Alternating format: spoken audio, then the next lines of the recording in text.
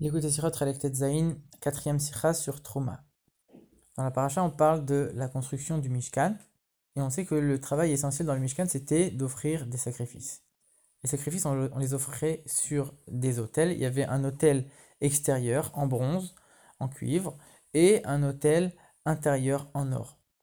Et ici, le Rabbi va s'intéresser à la Gemara de Chagiga, qui évoque ces deux autels. On sait que quand il y avait les 3 fêtes de pèlerinage, il fallait purifier tous les ustensiles du Beth Amikdash, puisque ils avaient été impurifiés par les gens qui étaient passés pendant la fête. Sauf les 2 autels. On nous dit les 2 autels, ils restaient purs, pas besoin de les purifier, pas besoin de les tremper au mikvé. Et c'est quoi la raison qu'on en donne? Pourquoi ils étaient toujours purs? On a l'avis de Rabbi Eliezer qui nous dit parce qu'ils sont considérés comme le sol qui ne reçoit pas d'impureté. Et l'avis des Chachamim, des sages, qui disent parce qu'ils sont recouverts d'or, recouverts de bronze, mais c'est qu'une couche de métal qui a été ajoutée. Mais c'est des autels qui sont faits en terre. Et le fait qu'il y ait une couche, alors ils ne reçoivent pas d'impureté. Il y a plusieurs manières de comprendre cette discussion. De manière générale, il y a 2 grandes manières de comprendre. La manière de Rashi, qui est la suivante. Normalement, le fait que ce soit des objets qui sont en bois, ils ne reçoivent pas d'impureté. Mais du fait qu'ils sont recouverts d'une couche de métal, alors on pourrait croire qu'ils vont recevoir l'impureté. Et donc, pour Rabbi Eliezer, la preuve qu'ils ne reçoivent pas d'impureté, c'est que la Torah elle-même dit Misbach Adama, un autel de terre. Et donc ils sont considérés comme le sol. Mais c'est quoi la réponse des sages à Rabbi Eliezer, toujours selon Rashi? Ils lui disent, mais cette couche, elle est uniquement superficielle, elle est annulée à leur matériau principal, et la preuve c'est quoi? C'est que la Torah elle-même les appelle des ustensiles de bois. Et donc du coup, ils ne sont pas impurs. Ils ne peuvent pas être impurs. Alors que Rambam, il dit non. En vérité, il y a une autre loi qu'on connaît, qui nous dit que quand on utilise quelque chose, alors la chose peut recevoir de l'impureté. Sauf quand on n'utilise pas la chose elle-même, on utilise uniquement la matière qui la recouvre, alors à ce moment-là, la chose ne peut jamais recevoir l'impureté. Donc ça voudrait dire que dans le cas des autels, les autels, ils ne sont utilisés que pour leur couche de métal et leur couche de bronze. Donc on ne les utilise jamais à proprement parler, on utilise leur couche. Et comme on utilise leur couche superficielle, ça les empêche de devenir impurs. Ils ne peuvent jamais devenir impurs selon cette règle de pureté et d'impureté qui est expliquée, c'est Rambam qui explique l'avis des Chachamim selon cette règle. Donc c'est encore plus fort que Rashi. Rashi nous dit ça peut devenir impur, on pourrait penser que ça devient impur, mais comme la Torah elle te dit clairement que c'est des objets en bois, alors ça ne devient pas impur. Rambam il dit encore plus que ça, il dit ça ne peut même pas devenir impur selon les Chachamim. Et ici le Rabbi va essayer de comprendre l'avis du Rambam.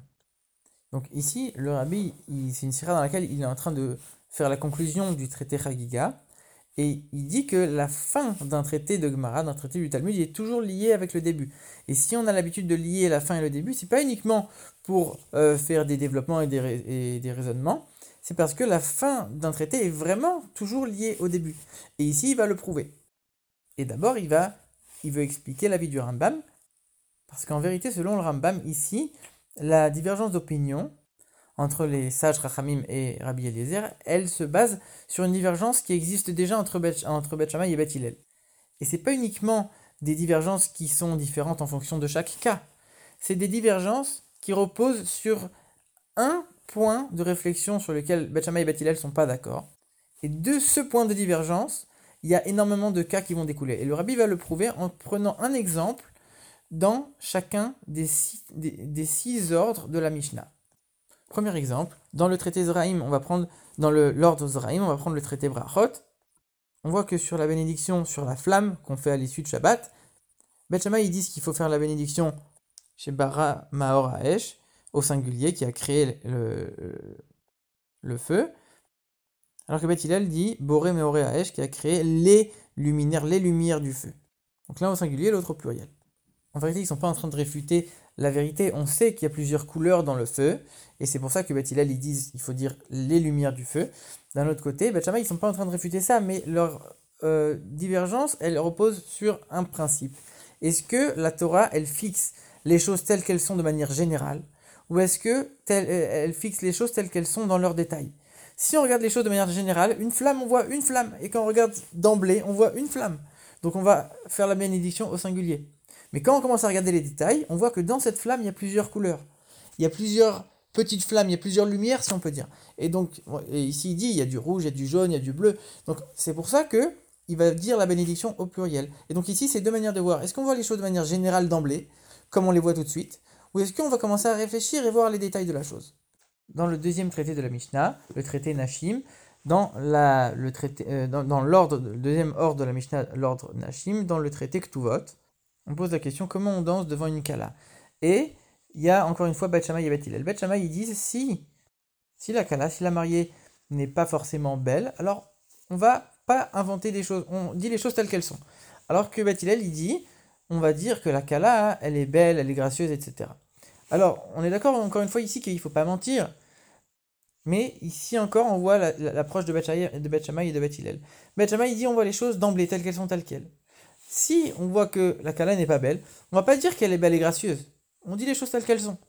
Par contre, Beth Hillel, il réfléchit un peu plus loin, il regarde dans les détails.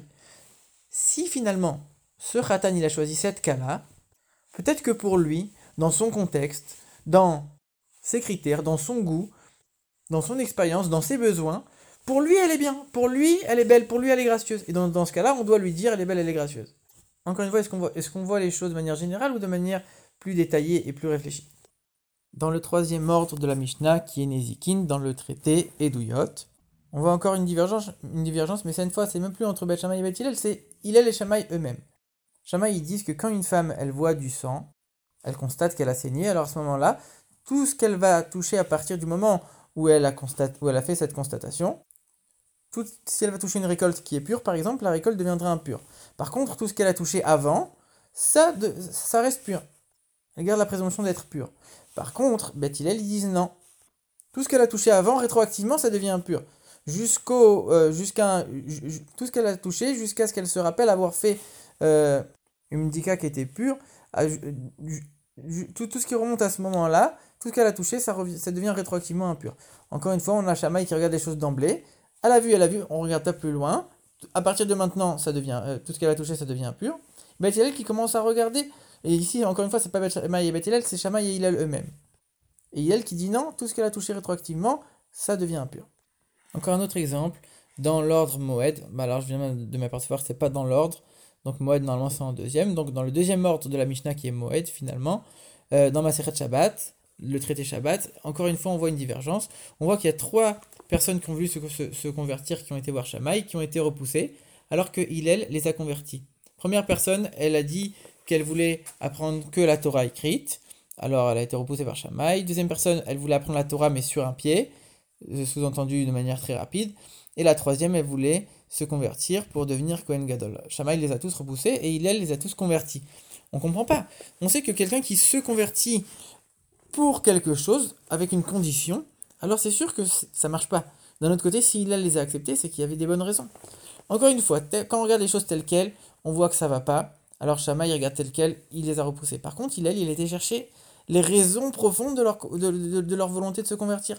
Et à ce moment-là, il a vu que si eux, ils venaient en disant on veut se convertir pour quelque chose, en fait, ça venait uniquement d'une ignorance dans tel et tel domaine. Mais profondément, ils voulaient tous se convertir. Et c'est ce qu'il a fait, il les a convertis. Dans l'ordre de Kodashim, le traité Choulin, encore un exemple. Shammai, ils disent qu'on a le droit de poser du fromage et de la volaille sur la même table, mais qu'on n'a pas le droit de les manger ensemble. Alors que Beth Hillel, ils disent qu'on n'a même pas le droit de les mettre sur la même table. Encore une fois, Shammai, il regarde les choses telles quelles. Poser sur la table, c'est sûr qu'on a le droit, on n'est pas en train de manger ensemble. Mais ça, c'est encore on regarde les choses telles quelles. Quand on réfléchit un peu plus, on regarde dans les détails. Si tu les poses sur la même table, alors tu vas peut-être en venir à peut-être un jour les manger ensemble. Et donc, du coup, on interdit même ça. Enfin, un dernier exemple dans l'ordre de Taharot, dans le traité Kélim, on nous enseigne que les couvertures des livres peuvent devenir impures. Une couverture qui a des décorations, selon Beth Hillel, elle ne reçoit pas l'impureté. Alors que selon Beth Shammai, qui a une décoration ou pas, la couverture d'un livre, elle reçoit l'impureté. Le Rogatchover, selon le Ravad, qui explique le Ravad, il explique la raison de ça. En vérité, quand on regarde la couverture comme uniquement une décoration, alors on sait qu'une décoration, elle ne peut pas rendre impure. Elle ne peut pas devenir impure. On a dit que tout ce qui peut devenir impur, c'est uniquement des objets qui sont utilisés eux-mêmes. Alors que Du coup, on voit ici que Beth Shammai regarde les choses telles quelles. Une couverture, c'est une couverture, c'est là pour une utilité. Et donc, ça, qu'elle ait un dessin ou pas, ça peut recevoir l'impureté. Beth Hillel, il regarde les choses de manière plus profonde. En vérité, cette couverture, elle n'est pas là tellement pour couvrir le livre, on s'en fiche un petit peu. Elle est là uniquement pour décorer. Et à ce moment-là, elle ne reçoit pas l'impureté. Encore une fois, voir les choses de manière globale, ou est-ce qu'on recommence à regarder les détails? Et maintenant, on comprend dans notre cas à nous. On comprend comment le Rambam il a compris la Mishnah. Selon le Rambam ici, en vérité, on a Rabbi Eliezer, qui est un des élèves de Beth Shammai, qui suit la manière de voir les choses de Beth Shammai. Et on a les Chachamim, qui suivent la manière de voir les choses de Beth Hillel. Comment ça? Les autels, est-ce ils peuvent devenir impurs? Rabbi Eliezer, qui lui, comme Beth Shammai, il voit les choses de manière globale. Il y a de l'or, il y a du cuivre. Alors bien sûr qu'ils peuvent devenir impurs. On a besoin que la Torah vienne te dire, Misbach Adama. Et comme la Torah vient elle-même te souligner qu'ils sont comme le sol, donc ils ne peuvent pas devenir impurs parce que la Torah l'a souligné. Mais Chachamim qui pensent comme Beth Hillel, ils te disent non, regarde, c'est sûr que c'est en or et c'est en cuivre, mais regarde un petit peu, c'est qu'une couche superficielle. Une couche superficielle, elle ne peut pas rendre impur l'objet lui-même. Et donc c'est pour ça que les Chachamim, ils donnent la raison pour dire pourquoi ils ne deviennent pas impurs, parce qu'ils sont recouverts. Ce n'est qu'une couche. Ils n'ont même pas besoin de citer une autre preuve. C'est une couche superficielle, donc ils ne deviennent même pas impurs. Et donc ça, c'est la fin du traité Chagiga. Comment on peut le lier avec le début, comme il avait dit le Rabbi? Le début du traité Chagiga, on voit encore une fois une divergence entre Beth Shammai et Beth Hillel. On nous dit que quand on a les sacrifices de Reïa, quand on vient au temple, est-ce qu'on doit les payer? Est-ce qu'ils doivent valoir plus cher ou pas que les sacrifices de Chagiga, Shalmi Chagiga? Selon Beth Shammai, c'est les sacrifices de Reïa qui doivent coûter plus cher que Chagiga. Alors que selon Beth Hillel, c'est l'inverse. C'est Chagiga plus cher que Reïa. Pourquoi? Reïa et Olot Reïa, en vérité, elles sont entièrement brûlées. Donc c'est entièrement pour Dieu. Alors que Shalmi Chagiga, il y a aussi une partie que l'homme y mange. Donc selon Beth Shammai, tout ce qui est entièrement pour Dieu, c'est plus cher. Ce qui est une partie pour Dieu, c'est moins cher. Beth Hillel, il voit les choses de manière différemment. Ne regarde pas que ce que Dieu il va recevoir. Regarde aussi les dépenses que ça va coûter pour les hommes. Là, quand on parle du Olatreya, c'est que pour Dieu. Donc en vérité, il n'y a que Dieu qui profite de ce sacrifice. Alors que quand tu parles des Shalmei Chagiga, c'est Dieu qui va manger. C'est les propriétaires du sacrifice qui vont manger. C'est les Kohanim qui vont manger. Et donc, c'est ces sacrifices-là qui doivent être plus chers. Encore une fois, est-ce qu'on va regarder les choses de manière globale ou est-ce qu'on va approfondir un peu plus dans les détails? Maintenant, on peut aussi comprendre la fin de Chagiga. On nous dit que le feu du Gehinnom le feu de l'enfer ne peut pas avoir d'emprise sur les juifs qui soient des Chachamim, des sages ou qui soient des pécheurs. Encore une fois, maintenant, comme on voit que ça a été tranché comme Beth Hillel, alors il ne faut pas regarder la couche superficielle comme étant quelque chose qui fixe tout et qui est important. Au contraire, la couche superficielle, elle est annulée parce que justement, c'est qu'une couche superficielle. De la même manière, chez un juif, même si extérieurement, il ne se comporte pas forcément comme il faut, à l'intérieur, profondément, alors, c'est un juif, il a que du bien et que de la sainteté. Et donc, le feu de l'enfer n'a pas d'emprise ni sur lui, qu'il soit un pécheur ou qu'il soit un grand sage. Et selon ce qu'on a dit tout à l'heure avec la Kala, est-ce qu'elle est belle, est-ce qu'elle est précieuse ou pas, on sait que le peuple juif, c'est la Kala de Dieu, c'est la fiancée de Dieu. Et si Dieu nous a choisis, alors forcément que oui, on a une Kala qui est belle et précieuse. Ça, c'est Hillel, qui est de la même racine que Beilo Nero, ça veut dire qu'il regarde, il met une lumière et une profondeur dans chaque chose. Donc l'enseignement pour chaque juif, il est clair, que quand on voit un autre juif et qu'on voit que extérieurement il n'est pas forcément comme il faut se dire que c'est qu'une couche extérieure, superficielle, qui est complètement annulée à son intérieur, qui est profondément bien. Et si nous, on nous a montré du ciel quelque chose de pas bien, c'est qu'on doit l'aider à réparer, l'aider à progresser, pour que lui aussi fasse résider la Shrina, la présence divine, dans son sanctuaire intérieur. Parce que c'est pas écrit que Dieu va résider dans le Mishkan, c'est Betocham à l'intérieur de chaque juif, donc lui aussi. Et quand Mashiach viendra, on fera tous la halacha comme Beth Shammai. Et à ce moment-là, on pourra dire, c'est une kala belle et précieuse. C'est-à-dire que Beth Shammai dit telle qu'elle est, c'est vrai qu'elle sera vraiment belle et précieuse. Donc comme Beth Hillel et comme Beth Shammai, puisque ce sera telle qu'elle de manière aussi visible.